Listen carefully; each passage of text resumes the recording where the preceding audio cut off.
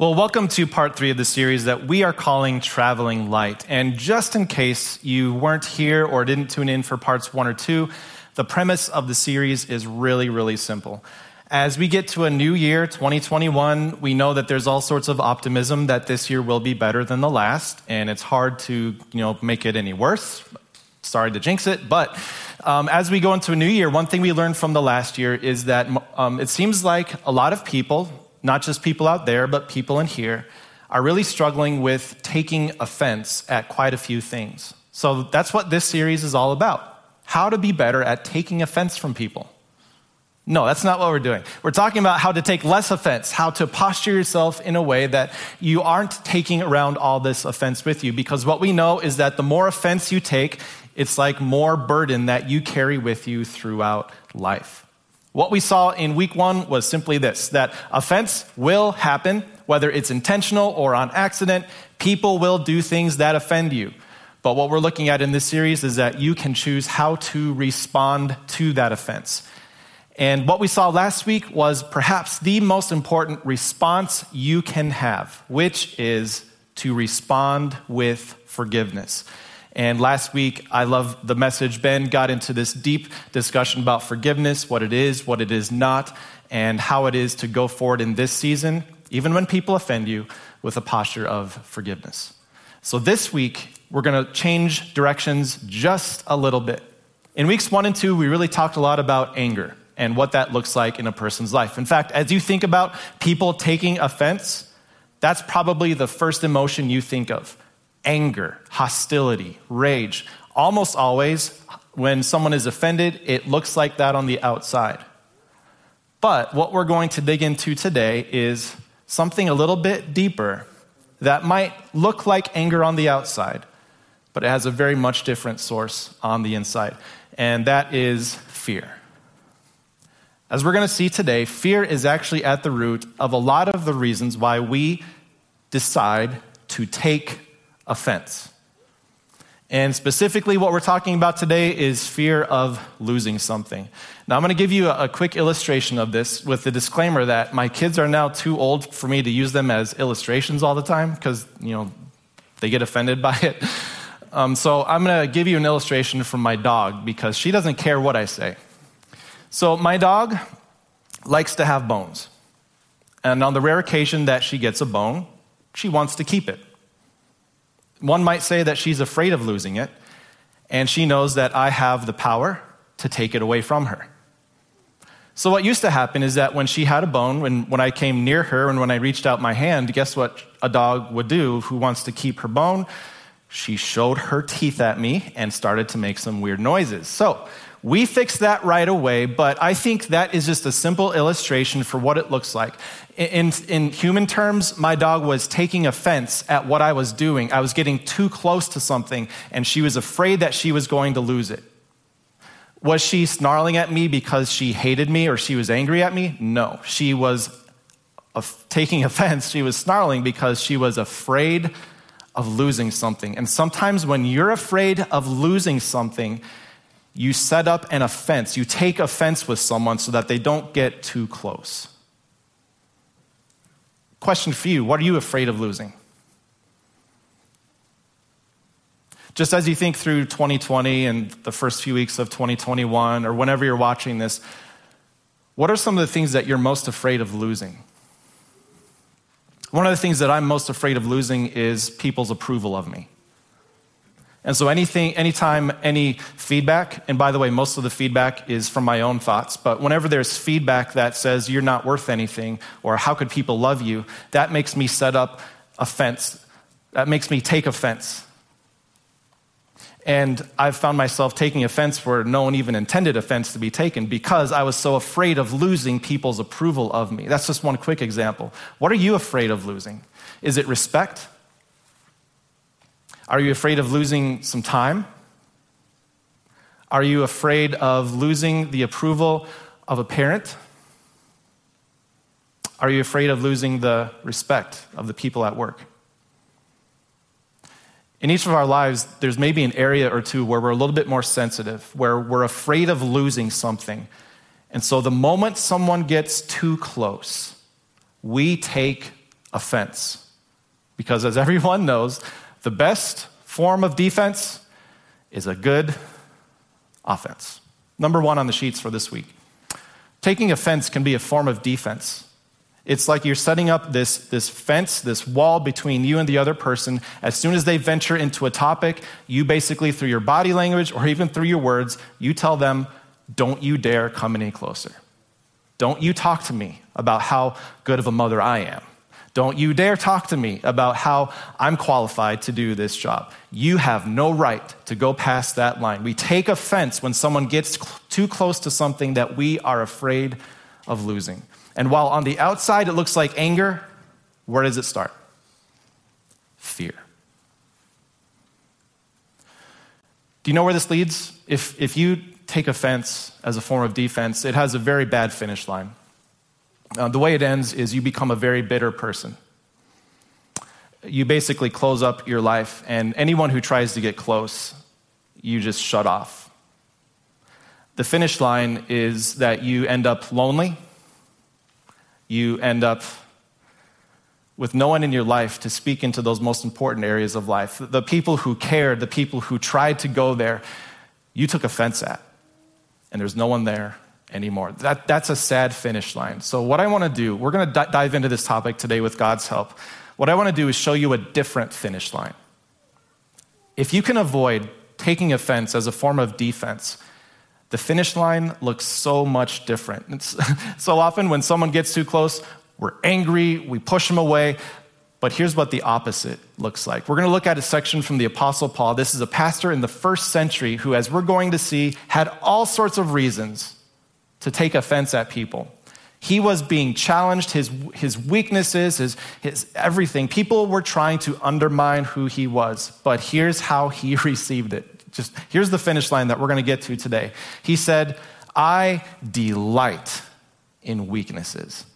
I delight in insults, in hardships, in persecutions, in difficulties. I delight when the thing I'm afraid of losing is threatened.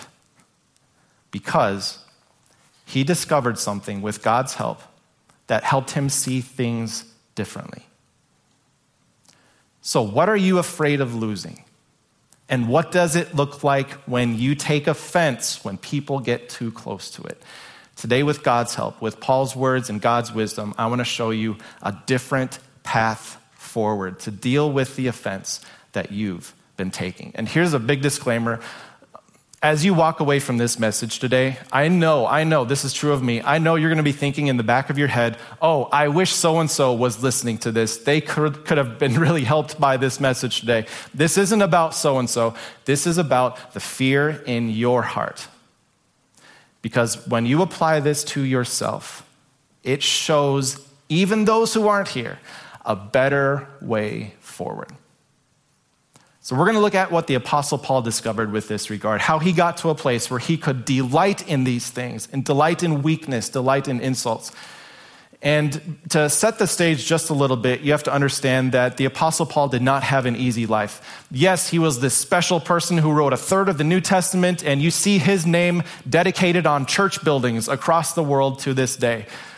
But he did not have an easy life. In order to share Jesus with people, he had to go through all sorts of persecutions and insults and troubles and hardships, to the point where if anyone had a right to take offense, it probably would have been him. And things got really bad, as we're about to see. He wrote a letter that we call 2 Corinthians. It was a letter written to some Christians in the first century. And one of the things that they were wrestling with was whether or not they should even be listening to Paul. Because the thing that Paul needed the most was now being threatened to be taken away from him. It was his authority. Paul's authority was being questioned.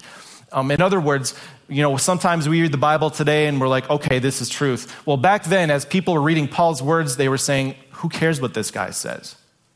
There were other people stepping in, challenging whether or not Paul should even be called an apostle or a representative of Jesus Christ. And what should Paul do in that moment when perhaps he's afraid of losing the thing he needs the most, which is his authority? Well, we're going to look at this letter, 2 Corinthians, and one thing I also want to point out is chapters 10 through 12 all have to do with this topic. He's writing about his authority as an apostle. He spends 3 chapters of this book, right up until the very end. Chapter 13 is the last chapter, talking about his authority as an apostle. But what we're going to look at is the very end of it. It's the conclusion. He's basically saying, here's how I conclude this matter. Where I am most afraid of losing something, here's my posture. And it is not one of fear. Here's where we're going to start. We're going to start in chapter 12, verse 6, where Paul said this: even if I should choose to boast, in other words, here's why you should listen to me, here's why I should have authority, here are my credentials. Even if I should choose to boast, I would not be a fool, because I would be speaking the truth. I have every right to set forth for you my credentials, and you should all be so impressed of what I can do and what I have done and what God has done for me. He says, I could go there, but I won't, because that changes the focus of what I came to share. Instead, he goes on like this in verse 7. He says, therefore, in order to keep me from being conceited, and I have to pause right there because I think every time I take offense, it's because I'm conceited. It's because I think the world should revolve around me. How dare you? How dare they? And I put my beliefs and my preferences above everyone else's. So Paul says, that was my temptation too. But to keep me from being conceited, that everything should revolve around me, something happened that I never would have chosen. I was given a thorn in my flesh, a messenger of Satan to torment me. What we know about this, thorn in the flesh, a messenger of Satan, what we know about this is that there's a lot we don't know. I probably spent too much time in commentaries this week, just listening to different people's takes on it. This thorn in the flesh, what we know, it was something that was bothering Paul. Some think it was a physical thing. Some call it a spiritual thing. Some say it was an intellectual or emotional thing. It runs the gamut. Even with physical ailments, some people thought it was an eyesight issue. Some people thought it could be a speech impediment. It could be recurring things from malaria and fevers that would flare up. It could be epilepsy. There's all sorts of ideas out there about what this thorn in the flesh, this messenger of Satan that was tormenting him, could have referred to. But I think it's a good thing that we don't know. If we knew what his thorn in the flesh was, this thing that was slowing him down, this weakness that he had, this fear that he had within him, if we knew what it was, I think it would be easy to lose sight of our thorns, our issues, our ailments. But best guess is that this was something physical going on with Paul, something with his body, something that would have been embarrassing. And based on how he explains it, something that maybe he even thought got in the way of his work that he wanted to do. I'm wondering if you might have something like that in your life. Something going on physically. Even if you're just in middle school, it's like, why is my nose shaped the way it is? Things that we wish were different about ourselves. And as you get older, I think those things get more serious, medical issues. And maybe for you, the thorn in the flesh isn't necessarily you right now. Maybe it's the person next to you. Maybe it's someone you love. And you're thinking to yourself, why do I have this weakness? Why doesn't God take this away? But here, as Paul goes through this, as he thinks about why he should be qualified to be an apostle and why people should listen to him, he doesn't list off all of his strengths. Isn't it interesting? He turns to his weakness. So often, I try to hide that. I try to avoid that. I put on a good face in front of people, but if they get a little too close, and if they start asking questions that get into my weakness, I am quick, on the inside at least, to take offense, to take a step back. So maybe this is a good exercise for me, for you this week. What is your thorn in the flesh? I know you try to avoid it. You try to steer people away from it. But what is helpful as you start a new year is to give some attention to what you tend to avoid. Think about it. Really go through the process of asking yourself, what does this weakness do to me? What do I believe is happening in my life as a result of it? And rather than ignoring it, maybe you've already been doing this, would you pay some attention to it? Don't let your heart be consumed by thoughts over it, but give it some attention. Think through it. And as you do, you will probably do what the Apostle Paul did. You see, as he thought about his thorn in the flesh, the thing that was keeping him from doing what he wanted to do, he didn't want it. It's not like he was some superhero that said, I accept all trouble and, all this difficulty. In fact, what he goes on next is to basically say that he didn't accept this at first. He didn't want anything to do with it. He goes on to say that 3 times I pleaded with the Lord to take it away from me. 3 times. It's actually just one word in the Greek. Thrice I pleaded, take it away. 3 times I pleaded, take it away. And this was a thorn in the flesh that Paul earnestly prayed to God that he would take away from him. Whether it was a healing thing, we don't know. Whether it was a spiritual thing, whether it was a persecution thing, Paul earnestly prayed to God to take it away, as perhaps many of you have already been doing for yourselves. God, would you heal me of this? Would you rid me of this? Would you take this away? 3 times he prayed. There's also speculation about what 3 times means. Was it like once a year for 3 years? Was it 3 seasons of his life? Was it all in one evening that he prayed? Again, I probably read too many commentaries. We don't know. We don't know how long it was between these 3 prayers, but it seems like they were 3 pivotal, rock bottom moments where he just didn't have anything left to go on. He pleaded, God, take this from me. And what comes to my mind is something similar. There was another man who pleaded with God 3 times to take something away. A man who said, Father in heaven, this cup of suffering that you have placed before me, if it is your will, would you take it away? Would you replace it with something else? 3 times, Father, would you take this away? Yet not my will, but your will. And every time the same answer came back to Jesus. This is your cup. And so Paul also 3 times, maybe in the same night, maybe over 3 different seasons of his life, he prays to God, would you take this cup from me? Would you take this thorn out of me? Would you take this suffering, this pain that's limiting me? But the answer at the end of 3 was no. This is your cup. This is your thorn. And you too, as you go through your personal weakness that's a little bit sensitive, that maybe you tend to avoid, as you think through it, as you bring it to God, there will be a point at which you reach your 3. And how you react at the end of 3 shapes the rest of your life. At the end of 3, here's what Paul heard. And just understand this. As Paul prayed to God, Paul had this special relationship with God, this special connection as an apostle, and in some ways, even as a prophet. God could give special messages to Paul that he could then share with the church. So in some way, somehow, God spoke to Paul with this message, a message that I think you and I need to hear when we're overwhelmed by whatever thorn it is that we carry. Paul says this, God said to me, the same thing he would say to you and to me, my grace is sufficient for you.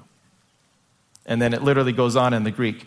My grace is sufficient for you because power is completed in weakness. Completed, made perfect. The same word that Jesus used on the cross when he said it is finished. God's power is finished. It's made perfect in our weakness. God can only fill up what is empty. And in our weakness, we see our need and our desperation for him. So it was amazing in this moment. This is so beautiful. I think we should print this out and just put it everywhere. Put it on your desk. Put it on your bathroom mirror. Power is made perfect in weakness. Every time Paul was confronted with his limitations, it would not be a continual, oh God, please take this away. But at the end of 3 prayers, he accepted the thorn in his flesh that God had given. And now it served a purpose. It did not limit him.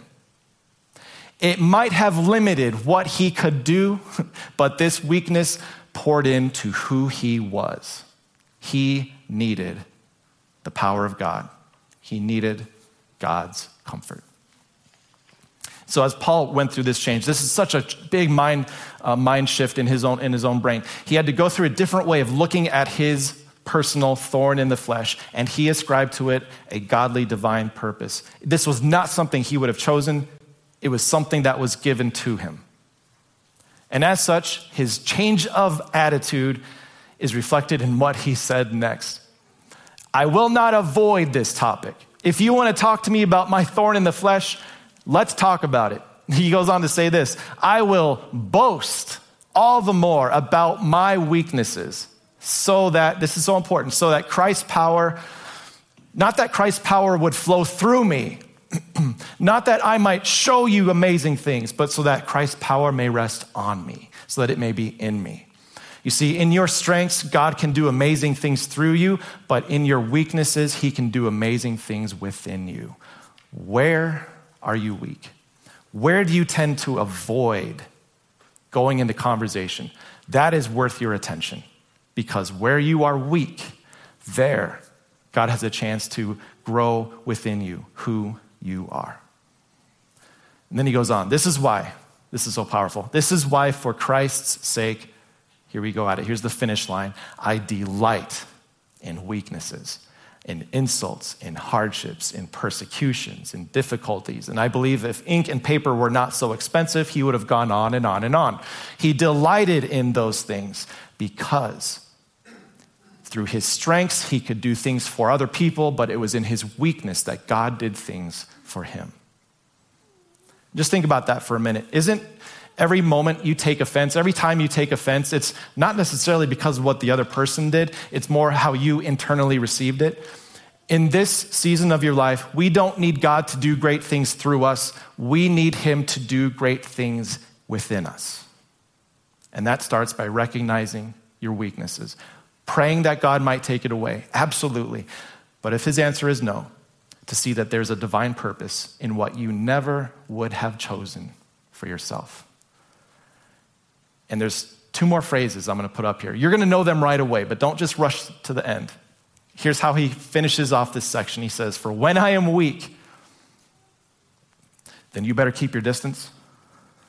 No. When I'm weak, you better wait till I have my morning coffee before you talk to me. When I'm weak, I'll be quick to take offense, and you should just understand that I'm under a lot of pressure. And no. His mindset was focused on the power that God had in him. When I am weak, then, you know the words, then I am strong. When I am weak, then I am strong. When I'm emptied of my own power, of what I can do for people, then I am filled with strength on the inside because of what God can do within me. And as you think through all of this, there's an important thing I want to work in here, and that's simply this. So often we view our lives as God just wants to use us for something. I don't know where we get this idea from, but sometimes we look at our weaknesses and we think to ourselves, oh, God can do great things through me in spite of my weaknesses. You're not a tool. God doesn't use you as a tool to do things in this world. He loves you, not because of what you do. He loves you because you're his child through Christ. He loves you. So it's not that God uses you in spite of your weaknesses. That's not how you should view your weaknesses. Here's a different way to view it. God uses your weaknesses to strengthen you. This isn't about the other person. This isn't about, oh, I hope they're listening.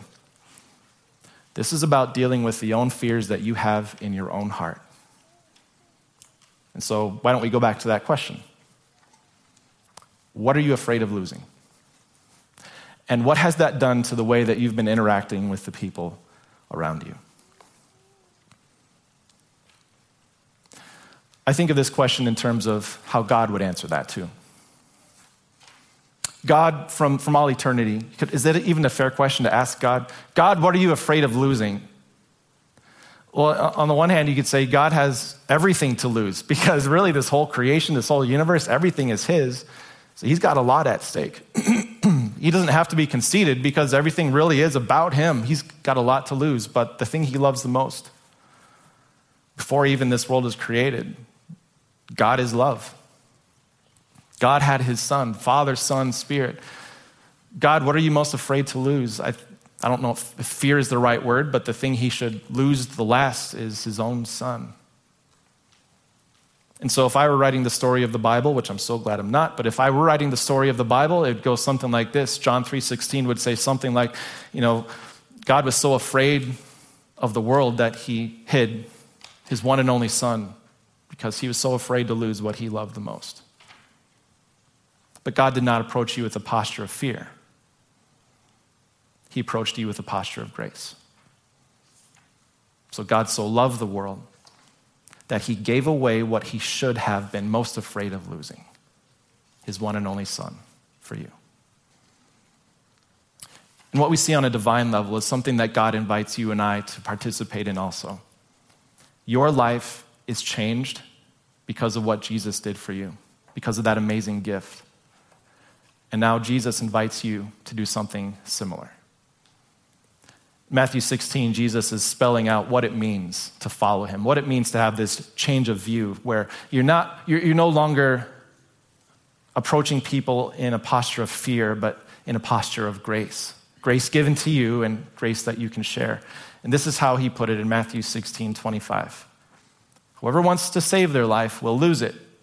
Whoever wants to be the center of attention, whoever wants to be conceited, whoever wants to take the most offense because of all the things that are being taken away from them, in the end, you're going to lose everything. But whoever loses the thing they love the most, whoever loses their life for me will find it. So, what are you afraid of losing? What I've found for me personally is that sometimes I take offense from people because they're threatening to take what Jesus has already asked me to let go of. Are you afraid of losing your pride, losing your time, losing your money, losing whatever? Jesus has already asked you to let that go. And if you had a perspective where modeling again what God has done for you, giving by grace what he should have been most afraid to lose, what if you put that into practice in your own life?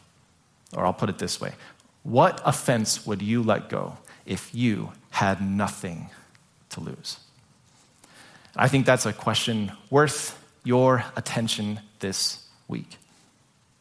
Sometimes we take offense, not because it's an irrational reaction in anger, but because it's deeply seated in fear, namely fear in something that we have to lose.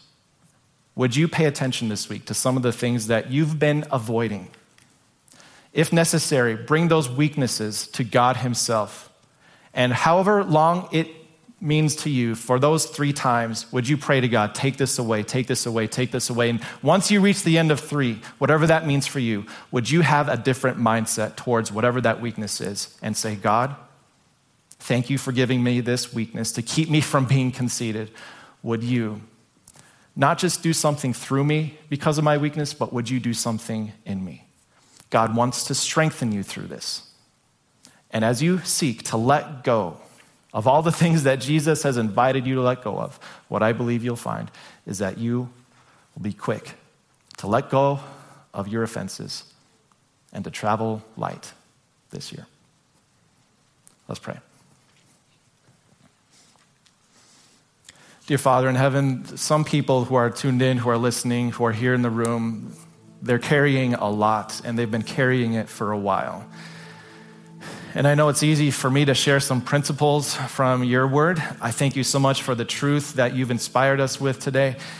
And I know that also it can be really difficult to really dig into this because some of us have been carrying a thorn in the flesh for quite a while. Maybe some of us have been praying earnestly, would you take it away? Would you take it away? But it seems the answer is no, that you want it to remain with us. I pray that you would give us the wisdom to see that this is not a matter of you using us for something. We're not some story to tell, but we are your children, and it is through our weaknesses that you fill us internally with strength. So let us be careful and give us the courage to be able to identify when it is someone is getting too close to a topic and our instinct is to take offense. But would you help us to let go and to let you fill us up with your strength? Pray all this in the powerful, saving name of Jesus our Savior. Amen.